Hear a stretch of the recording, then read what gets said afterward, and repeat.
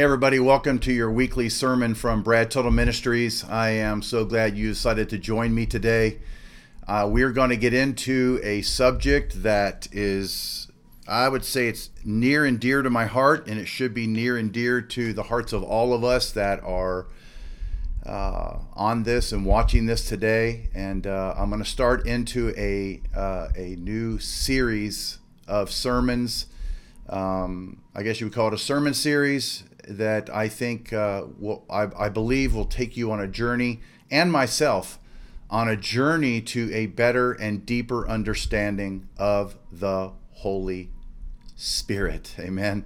And He is a subject that is definitely worth the time to spend. So I don't care how long this takes. I'm going to take my time on each sermon, or each time we gather, and I'm going to stretch this out as far as it needs to go because I want to learn as much about this as you do. Yes, we're going to be talking about all the things that immediately pop into people's heads, the baptism of Holy Spirit and the gifts of the Spirit and the speaking in tongues, and we'll get to all those things that immediately pop into people's minds when you talk about the Holy Spirit, but he's so much more vastly broad than that and just those topics. But we're going to get into this. I'm going to call the sermon series, Who is the Holy Spirit? And this is part one, the Holy Spirit in the Old Testament.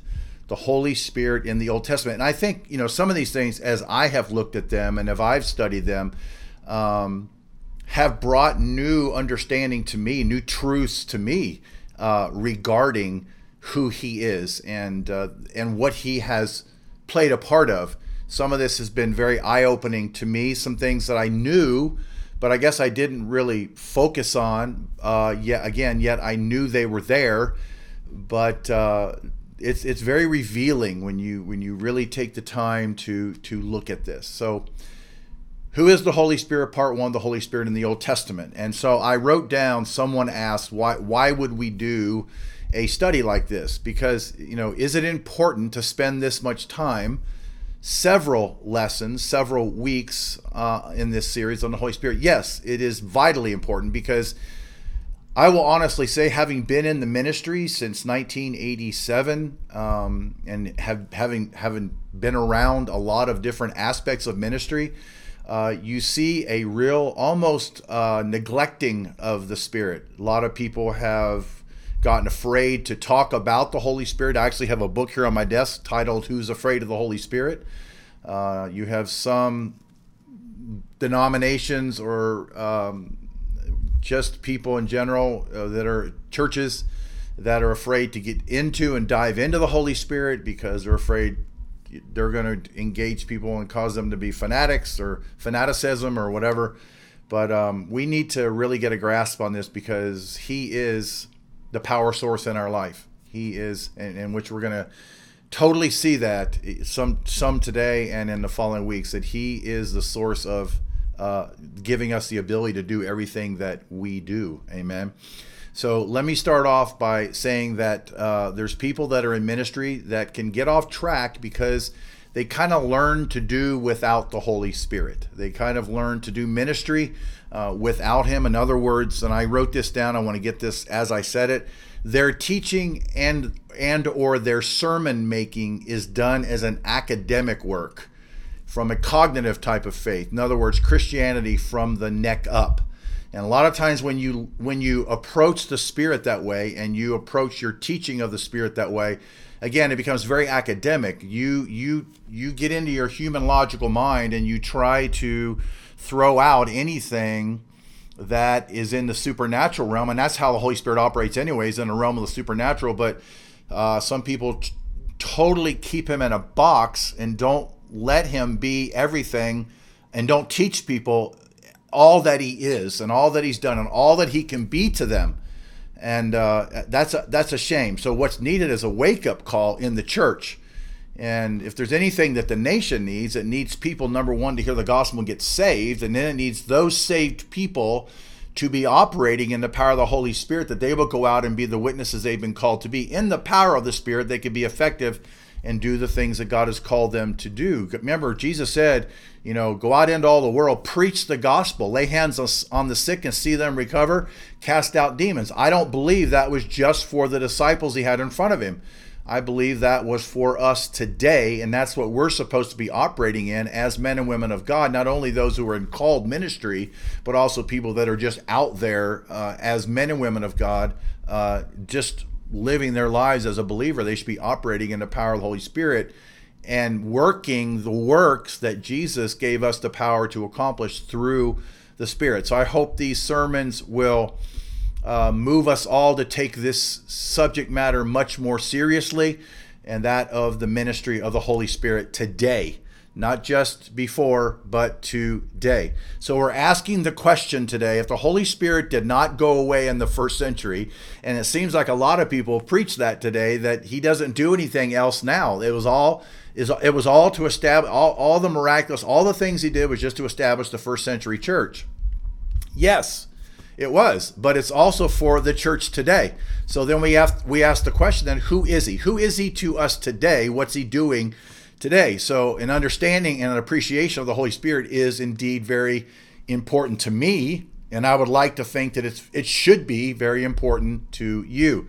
So, and before we can correctly understand the works, the ministry, the gifts of the Holy Spirit, we must come to know the Spirit himself. Who is he? Before we get into all the gifts and all the manifestation of the gifts that he can operate through us in, we need to know who he is. So there's a value of studying him because we notice his prominence in so many areas. You look at the prominence of the Spirit in the Bible. The Spirit is all through the Bible. The prominence of the Spirit in the life of Christ. Jesus was empowered by the Holy Spirit. His involvement in the birth of Jesus, his presence at the baptism by John that came down upon Jesus, his presence during the temptations of Jesus in the wilderness, his power during Jesus's ministry, the prominence of the Spirit in the Christian's life, his involvement in our becoming Christians, and on and on and on. He is preeminent. He is of much prominence all throughout the Old Testament and the New. And many people probably wonder, well, where is he in the Old Testament? That's what we're going to learn some today. So suffice it to say that he's so involved in our lives that it behooves us to get a proper relationship so that we can operate with the Spirit as effectively as possible. And might I say, though, there is a lot of subject. He is the subject of a lot of error. A lot of people teach a lot of things that are very error-filled. Much error is taught about the nature of the Holy Spirit. Some think he's an impersonal force expressive of God's power. He's not. He's a divine person.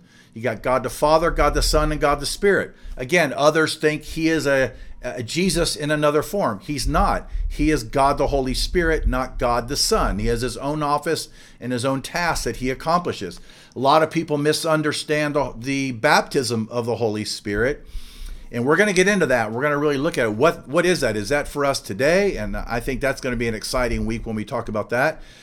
They misunderstand the gifts of the Holy Spirit, the gift of the Holy Spirit, the spiritual gifts of the Holy Spirit, the indwelling of the Holy Spirit, the filling of the Holy Spirit. So I'm going to cover that. And I want you to know one thing. I look at all this from both sides, those who want to write it all off and those who believe it's all for today. And if you've been a part of my ministry at all, you know that I really, I don't want to use the word struggle. I'm always discussing this in my mind, making sure that when I bring this to people that I know I'm bringing what's really truth and not just what I think. So if we're going to experience real supernatural Christian living, we must come to a place of understanding and a place of surrender to the Holy Spirit. We need to know this. He's always speaking to us, directing us, encouraging us, and always trying to help us make the right decisions in life. And we'll get into that a little bit later. Another sermon, that he's our wisdom, he's our guide. And whether or not we listen to him, he is still there on the inside of us because that's his job assignment that he received from the Father. So to the extent that we listen to the Holy Spirit and follow his advice, that is the extent to which we benefit from the Holy Spirit in our lives. So for him to help us, it requires our ears, our hearts, our trust, and this is big, and our obedience. And I'm going to say this right now. I don't have this in here for today, but I'm going to probably say this through a lot of people are saying, I want more of the Holy Spirit. I want more. Let me give you a great comeback to that. What you don't need is more of the Holy Spirit. He needs more of you. It's not so much that you need more of him. He needs more of you. And that's where we come into the whole thing of complete obedience and yielding our whole lives in order for us to be truly, completely filled with his presence in our life. And we don't want to have inferior results. We don't want to fall short of the supernatural life that it's available to us. I don't. I want to operate in that supernatural life that God has made available to me through the Holy Spirit and through his power. He's the Spirit of truth. I go speak at a church called the Spirit of Truth. So put aside any of your fears, objections, and let him let this sink into you and let this bring you truth. Amen. So what does the Bible say about the identity of the Holy Spirit? Simply put, the Bible declares that the Holy Spirit is God. Again, he's not just a force. He's not just some impersonal force. The Holy Spirit is God. God the Father, God the Son, God the Holy Spirit. He's not an it. And I've said this in one of my previous, I did a sermon before this, the wonderful Holy Spirit, where I just kind of talked about how he's operated in my life in different ways. And I did another one called Operating in the Power of the Holy Spirit, which I think those both birthed in me desire to do this. But in one of them, I talked about when I first got saved, I went to a Pentecostal church that was not quite understanding of who he was. And they'd sing a song and it would go like, I got it. Something about that Holy Ghost, I got it. And everybody's saying it, I got it. It's not an it, he's a he. He is a divine person. He's not an it. He's not an impersonal force. He's God, the Holy Spirit. The Bible tells us he is a divine person. He has mind, he has will, and he has emotions. The fact that the Holy Spirit is God is clearly seen in many scriptures, and I wanted to use this one as an example. It's found in Acts chapter 5. Let me look through the word here and let me get over to Acts chapter 5.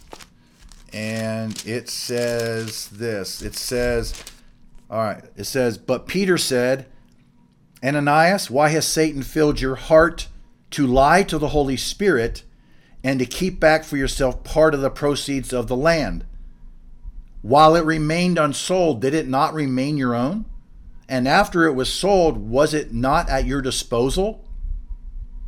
Remember, he said earlier, why has Satan filled your heart to lie to the Holy Spirit? To lie to the Holy Spirit. Why is it that you have contrived this deed in your heart? You have not lied to man, but to God. So Peter confronts Ananias in this verse as to why he lied to the Holy Spirit and tells him that he had not lied to man, but to God. So it's clear declaration here that lying to the Holy Spirit is lying to God. We can also know that the Holy Spirit is God because he possesses the characteristics of God. We look at his omnipresence, and we see that in Psalms 139, 7 through 8. It says, where can I go from your spirit? Where can I flee from your presence? If I go up to the heavens, you are there. If I make my bed in the depths, you are there. He's everywhere. Amen. He's everywhere. Let's look at 1 Corinthians 2, verses 10 through 11. 1 Corinthians 2, 10 through 11. It says, but God has revealed them to us through his Spirit, for the Spirit searches all things, yes, the deep things of God. So now we're seeing the omniscience of the Holy Spirit. That's an attribute of God. But God has revealed them to us through his Spirit, for the Spirit searches all things, yes, the deep things of God. Verse 11, for what man knows the things of a man except the Spirit of man which is in him? Even so no one knows the things of God except the Spirit of God. So he is omnipresent. He is omniscient. He is all-knowing. He is all wisdom. And we can know that the Holy Spirit is indeed a divine person because he possesses a mind, emotions, and a will. the Holy Spirit thinks and knows. We see that in 1 Corinthians 2:10. Write these down. He thinks and knows. The Holy Spirit can be grieved. We see that in Ephesians 4:30. The Holy Spirit intercedes for us. Romans 8:26 through 27. He makes decisions according to his will. 1 Corinthians 12:7 through 11. So he thinks and knows. He can be grieved. He intercedes for us. And he makes decisions according to his own will. So the Holy Spirit is God. He is the third member of the Godhead, not less than the other two. They are all co-equal, co-eternal, distinct persons within the Godhead. Again, he's not an impersonal force. As God, and I love this, as God, the Holy Spirit can truly function as the comforter and counselor that Jesus promised he would be. And we see that in John 14:16 through 7. So John 14:16 through 7. Turn over there. John 14:16 through 17.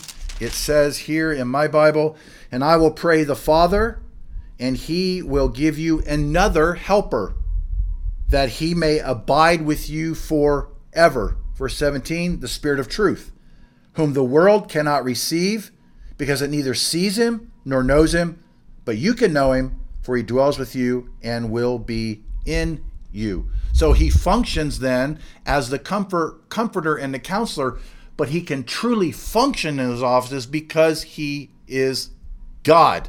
Some may say the Holy Spirit is God. We have a personal relationship with the Holy Spirit, just like we have a personal relationship with the other two persons of the Holy Trinity. I have a personal relationship with God the Father, personal relationship with God the Son, with Jesus, and I have a personal relationship with the Holy Spirit. That's awesome, right? That's awesome. I have a personal relationship. Are you seeing that a lot of times, all we hear about is God the Father. All we hear about is the work that God the Father does or that Jesus does. A lot of times we're not hearing about the Holy Spirit because people, again, they're not knowledgeable enough to really realize how important it is to talk about him, or they're afraid for some reason that they don't, it's going to get out of hand or something. I don't know. So before we get into the New Testament, in the next few weeks or months, we're going to get into the New Testament aspects of the Holy Spirit. But before we do that, we need to see him in the Old Testament. So he's throughout the whole Bible, and this is very interesting to me.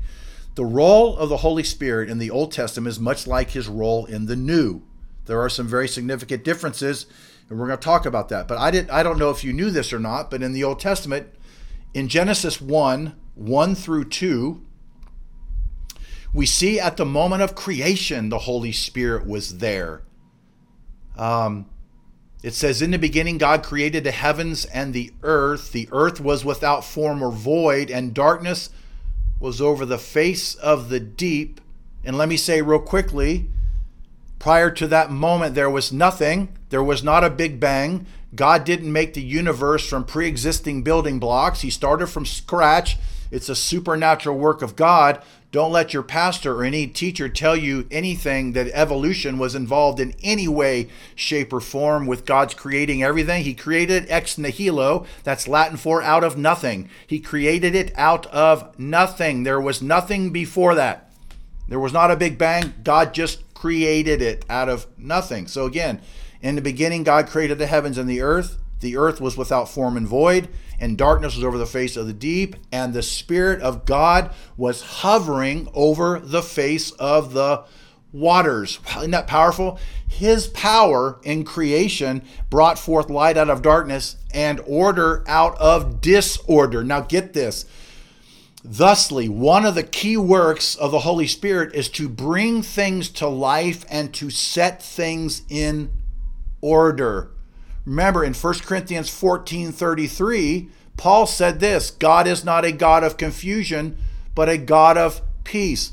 The Holy Spirit is a God of order. He is a God of order. Remember, he put everything into order in this universe. When we speak of the role of the Holy Spirit, we can discern four general areas in which the Holy Spirit works. Remember, we're still looking into the Old Testament. So there's these four main general areas. Again, regeneration, indwelling or infilling, restraint, and empowerment for service. So we can discern these four general areas: regeneration, indwelling, restraint, and it goes into the old and into the new. So evidence of these works of the Holy Spirit is just as present in the Old Testament as it is in the New Testament. And so this first area of the Spirit's work is in the area of the process of regeneration. I don't know if you know this or not, but I hope you if you don't, you're going to really be blown away by this. Regeneration. Another word for regeneration is rebirth, from which we get the concept of being born again. Regeneration is equal to being born again. There's a classic proof text for this in John 3:3. It says, I tell you the truth, no one can see the kingdom of God unless he is born again, or unless he's regenerated. And here is a great verse or verses or section of verses that will specifically tell us that we will be regenerated by who? By the Holy Spirit. In other words, you came to faith in Christ through the regenerating work of the Holy Spirit. Remember, Creator inputs all things in order. At the exact moment of our conversion to the Lord, we were regenerated, and we were regenerated by the Holy Spirit at the exact moment of our conversion. He did that regenerating work in our heart that brought us to that place of faith. It wasn't me one day thinking, I need to get saved. It was my time, my place, my moment. The Holy Spirit worked on my heart at that moment, turned my heart, and I placed my faith in Jesus Christ. Titus chapter 3, verses 4 through 7. Titus chapter 3, write that down, verses 4 through 7 says this: But when the goodness and loving kindness of God our Savior appeared, he saved us, not because of works done by us in righteousness, but according to his own mercy, by the washing of regeneration and renewal of the Holy Spirit, whom he poured out on us richly through Jesus Christ our Savior, so that being justified by his grace, we might become heirs according to the hope of eternal life. So this begs the question. So there you see it, by the washing of regeneration and by the renewal of the Holy Spirit. That's what it says in the New Testament about regeneration. What does this have to do with the Holy Spirit's work in the Old Testament? And this is fascinating. So later on in his dialogue with Jesus' dialogue with Nicodemus, Jesus says this to him in John 3:10. You are Israel's teacher, and do you not understand these things? You are Israel's teacher, and do you not understand these things? The point he was making, that Jesus was making, is that Nicodemus should have known the truth of the Holy Spirit is the source of new life, because it's revealed in the Old Testament, right? So let's look at some examples. So Moses told the Israelites prior to entering the promised land that the Lord your God will circumcise your hearts and the hearts of your descendants, so that you may love him with all your heart and with all your soul and live. That's Deuteronomy chapter 30, verse 6. So the description of the circumcision of the heart is the work of God's Spirit and can be accomplished only by him. So this regenerating work is happening by the Spirit even in the Old Testament. When you look in the Old Testament, we see the theme of regeneration in the book of Ezekiel. Let me read you one example. Ezekiel 36, 26 through 29. Ezekiel 36, verses 26 through 29. He says, And I will give them one heart, and a new spirit I will put within them. I will remove the heart of stone from their flesh and give them a heart of flesh, that they may walk in my statutes and keep my rules and obey them, and they shall be my people, and I will be their God. So the fruit of the Spirit's regenerating work is faith. We see that in Ephesians 2:8. And we know that there were men of faith in the Old Testament because Hebrews 11 names many of them. So listen to this. This was I knew it, but I didn't know how to put it into words. If faith is produced by the regenerating power of the Holy Spirit, then this must be the case for the Old Testament saints who looked ahead to the cross believing what God had promised in regard to their redemption would come to pass. So it's a foreshadowing of things to come, but their regeneration in their heart and their life still came by the power of the Spirit. That faith was produced by the regenerating power of the Holy Spirit. So in the Old Testament, they saw the promises and welcomed them from a distance, Hebrews 11:13, accepting by faith that what God had promised, he would also bring to pass. Are you getting that? They're looking ahead, and they welcomed the promises of God from a distance, and they accepted the promises of God by faith of what God had promised, and knowing he would also bring that to pass. So still, it's all by faith, but it's all by the regenerating work of the Spirit in their life to bring them to that place of faith. So the second aspect of the Spirit's work in the Old Testament is indwelling or infilling. Here's where the major difference between the Spirit's roles in the Old and New Testaments is apparent. The New Testament talks about a permanent indwelling of the Holy Spirit in believers. You can see that in 1 Corinthians chapter 3, verses 16 through 17, in 1 Corinthians 6, verses 19 through 20. When we are regenerated by faith in the Holy Spirit and we put our trust in Christ as a Lord and Savior of our life, we are baptized into the body by the Holy Spirit. So the Holy Spirit comes to live inside of us at that moment. But it is a permanent dwelling. The difference in the Old Testament is, so we placed our faith for Christ. We placed our faith in Christ for salvation, and then the Holy Spirit comes to live inside of us. Again, that's a permanent indwelling. Ephesians 1:13 through 14 talks about it as a guarantee of our inheritance. It says, in him you also, when you heard the word of truth, the gospel of your salvation, and believed in him, were sealed with the promised Holy Spirit, hallelujah, who is the guarantee of our inheritance until we acquire possession of it to the praise of his glory. So the moment you were converted, the Spirit came to live inside of you. That is the guarantee of your inheritance. We are sealed with the promised Holy Spirit. And people, I didn't grow up, but when I first started going to church after I got saved at 27, I was going somewhere where people kept thinking they had to keep getting saved because they lost their salvation. Once you're saved, once the Spirit comes to live and dwell in you, the devil can't take him out of you. It's a permanent indwelling. Some people may not act like it, and we're going to talk about why that is later on. But once he comes to live in you, it's a permanent indwelling. In contrast to this work in the New Testament, the indwelling in the Old Testament was selective and temporary. So in the New, he came to live in us. It was permanent. In the Old Testament, it was selective and temporary. And we're going to read some chapter verse here. So the Spirit came upon such Old Testament people as Joshua. We see this in Numbers 27:18. He came upon David. We see it in 1 Samuel 16:12 through 23. He came upon even Saul. We see that in 1 Samuel 10:10, where it says, when they came to Gibeah, behold, a group of prophets met him, Saul, and the Spirit of God rushed upon him, and he prophesied among them. And we're going to talk about Saul a little bit in a moment. So in the book of Judges, we see the Spirit coming upon the various judges whom God raised up to deliver Israel from their oppressors. So New Testament is a permanent indwelling. Old Testament is selective and temporary. So the Holy Spirit came upon individuals in the Old Testament for specific tasks. All right?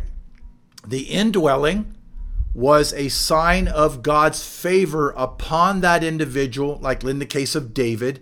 And if God's favor left that individual, the Spirit would then depart. For example, in Saul's case, in 1 Samuel 16:14, where it says, now the Spirit of the Lord departed from Saul, and a harmful spirit from the Lord tormented him. Ooh, that's one of the saddest things in the Bible. The Holy Spirit being taken from Saul. Finally, the Spirit coming upon an individual doesn't always, listen to this, doesn't always indicate, this is in the Old Testament, The coming upon an individual doesn't always indicate that that person's spiritual condition. In other words, we look at Saul and Samson and many of the judges. They weren't, basically living. They did a lot of stupid things, but the Spirit of God came upon them for specific tasks. So again, while in the Old Testament, the Spirit only indwells believers, and that indwelling is permanent, the Spirit came upon certain Old Testament individuals for a specific task, irrespective of their spiritual condition. Let me say it again. In the New Testament, the Spirit only indwells believers, true believers, and that indwelling then is permanent. The Spirit came upon Old Testament individuals for a specific task, irrespective of their spiritual condition. Once the task was completed, the Spirit presumably departed from that person. Wow, right? So the third aspect of the Spirit's work in the Old Testament is his restraint of sin, which is still happening today, but God at any moment can release that restraint. Genesis 6:3 would seem to indicate that the Holy Spirit restrains man's sinfulness, and that restraint can be removed when God's patience regarding sin reaches a boiling point. We see this thought echoed in 2 Thessalonians 2:3-8, where in the end times there's going to come a growing apostasy. We all say that we are in the end times. One of the indications of that is this growing apostasy. And you're starting, if you look around our own country, there's a growing apostasy. There's such a hatred against the Bible, the things of God. Persecution's now coming to America in regards to Christians. They're trying to be canceled. Understand something, as a believer, I can never be canceled. Jesus can't be canceled. The Holy Spirit can't be canceled. So there's this growing apostasy, and it's going to signal the coming of God's judgment. It says this in 2 Thessalonians 2:3-8 regarding the aspect of God restraining. It says, "Let no one deceive you in any way, for that day will not come unless the rebellion first comes, and the man of lawlessness is revealed." That's the Antichrist, the son of destruction, who opposes and exalts himself against every so-called God or object of worship, so that he takes his seat in the temple of God, proclaiming himself to be God. Do you not remember that when I was still with you, I told you these things? And you know what is restraining him now, so that he may be revealed in his time. For the mystery of lawlessness is already at work.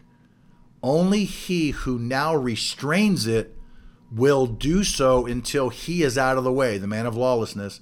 And then the lawless one will be revealed, whom the Lord Jesus will kill with the breath of his mouth and bring to nothing by the appearance of his coming. We're talking about this aspect of the Spirit's work of the restraint of sin. We're using an Old Testament example of that. So until the preordained time when the man of lawlessness will be revealed, the Holy Spirit restrains the power of Satan and will release it only when it suits his purposes to do so.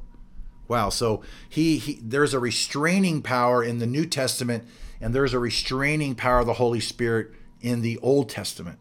And the fourth and final aspect of the Spirit's work in the Old Testament is the granting of ability for service. So we see this in the New, we see it in the Old. So much like the way spiritual gifts operate in the New Testament, the Spirit would gift certain individuals for service. Consider the example of Bezalel in Exodus 31:2-5. He was gifted to do a lot of the artwork relating to the tabernacle. And man, when this artwork they did was stupendous.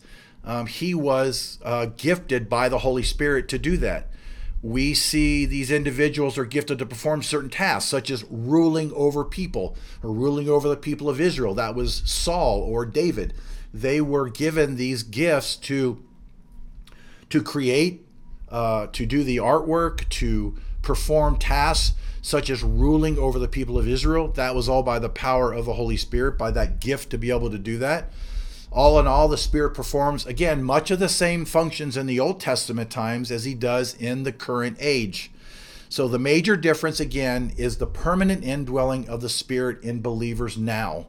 And as Jesus said regarding this change in the Spirit's ministry in John 14:7, but you know him, for he lives with you and will be in you. Aren't you glad that he lives in you? We need to see him in the Old Testament as well. So that's part of who he is. He's all through the Word of God. It's not just in the book of Acts. He didn't just show up in Acts 2:4. That's when he came to baptize people in his Spirit, and but he's moving in creation.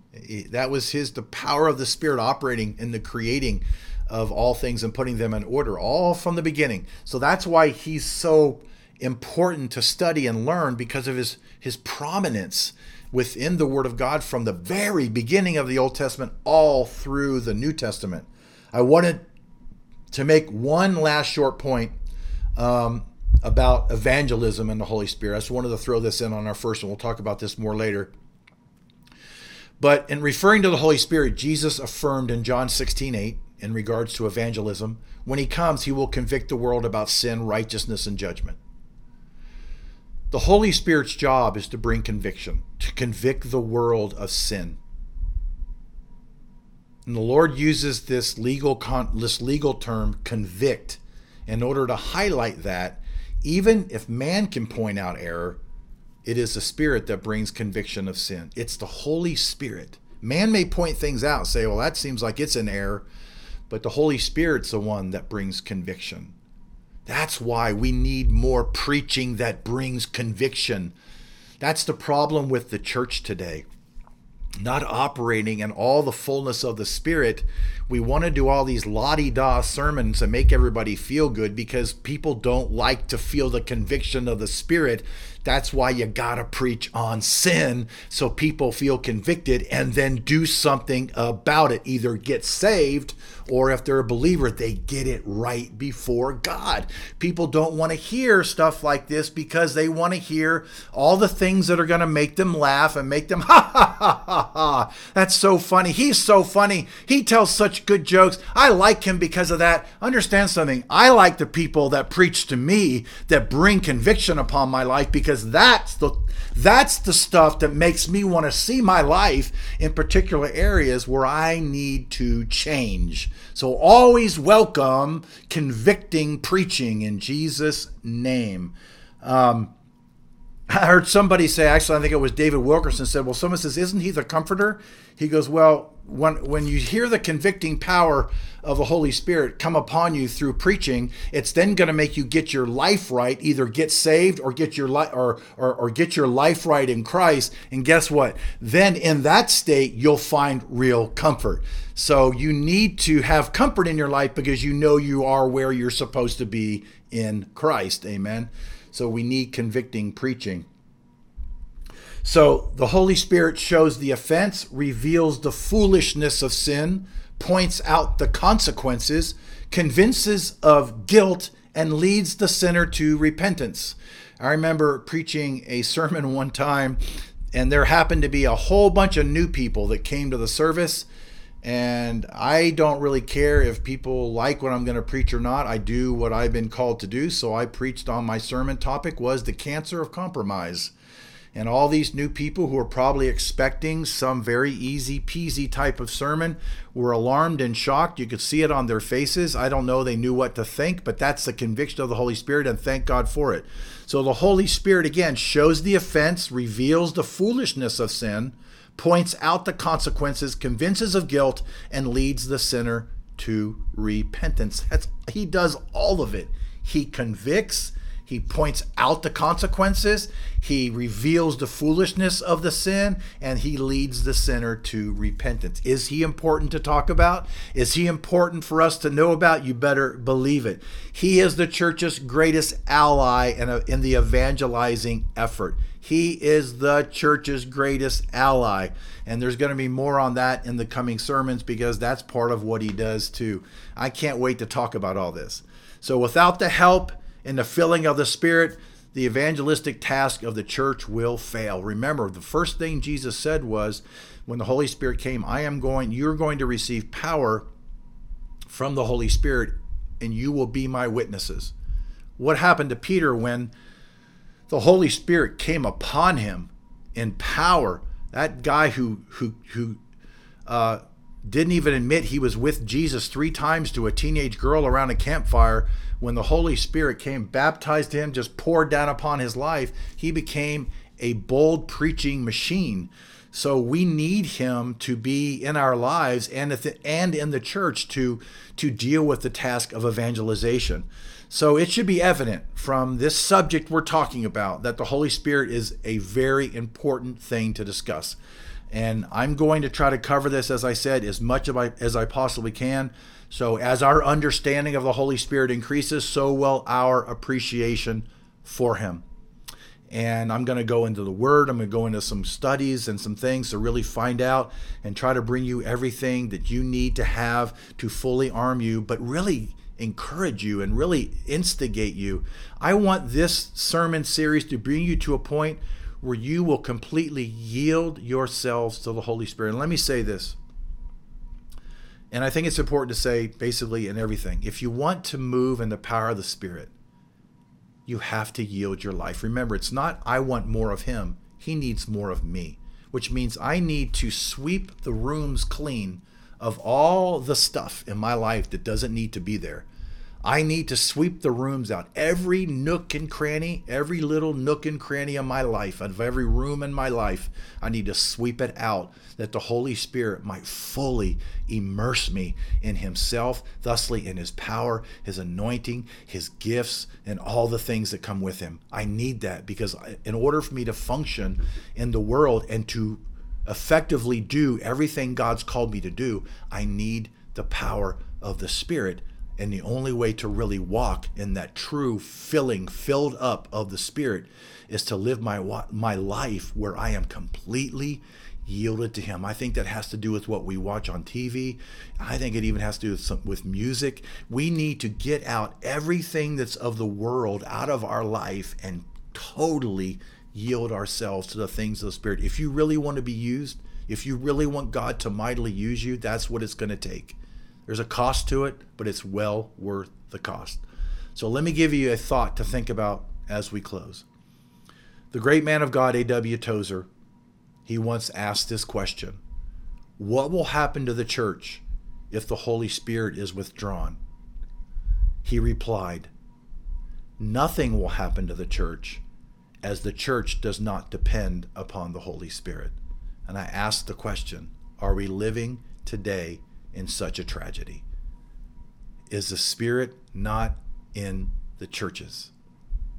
The most important thing that we have, the greatest gift that Jesus gave to us, was the gift of the Holy Spirit.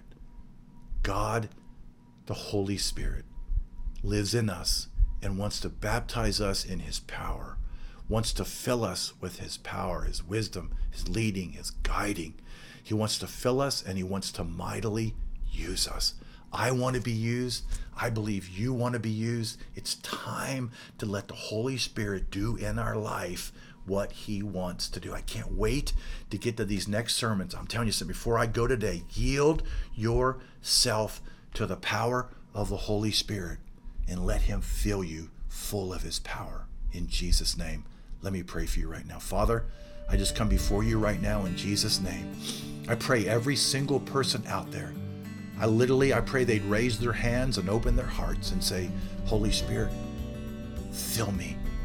Jesus, I ask you to forgive me for all my sins. I pray my heart is wiped clean of all sin and filth of the world. And now, Holy Spirit, fill me. Fill me with your power. Baptize me in your power. Baptize me in your power.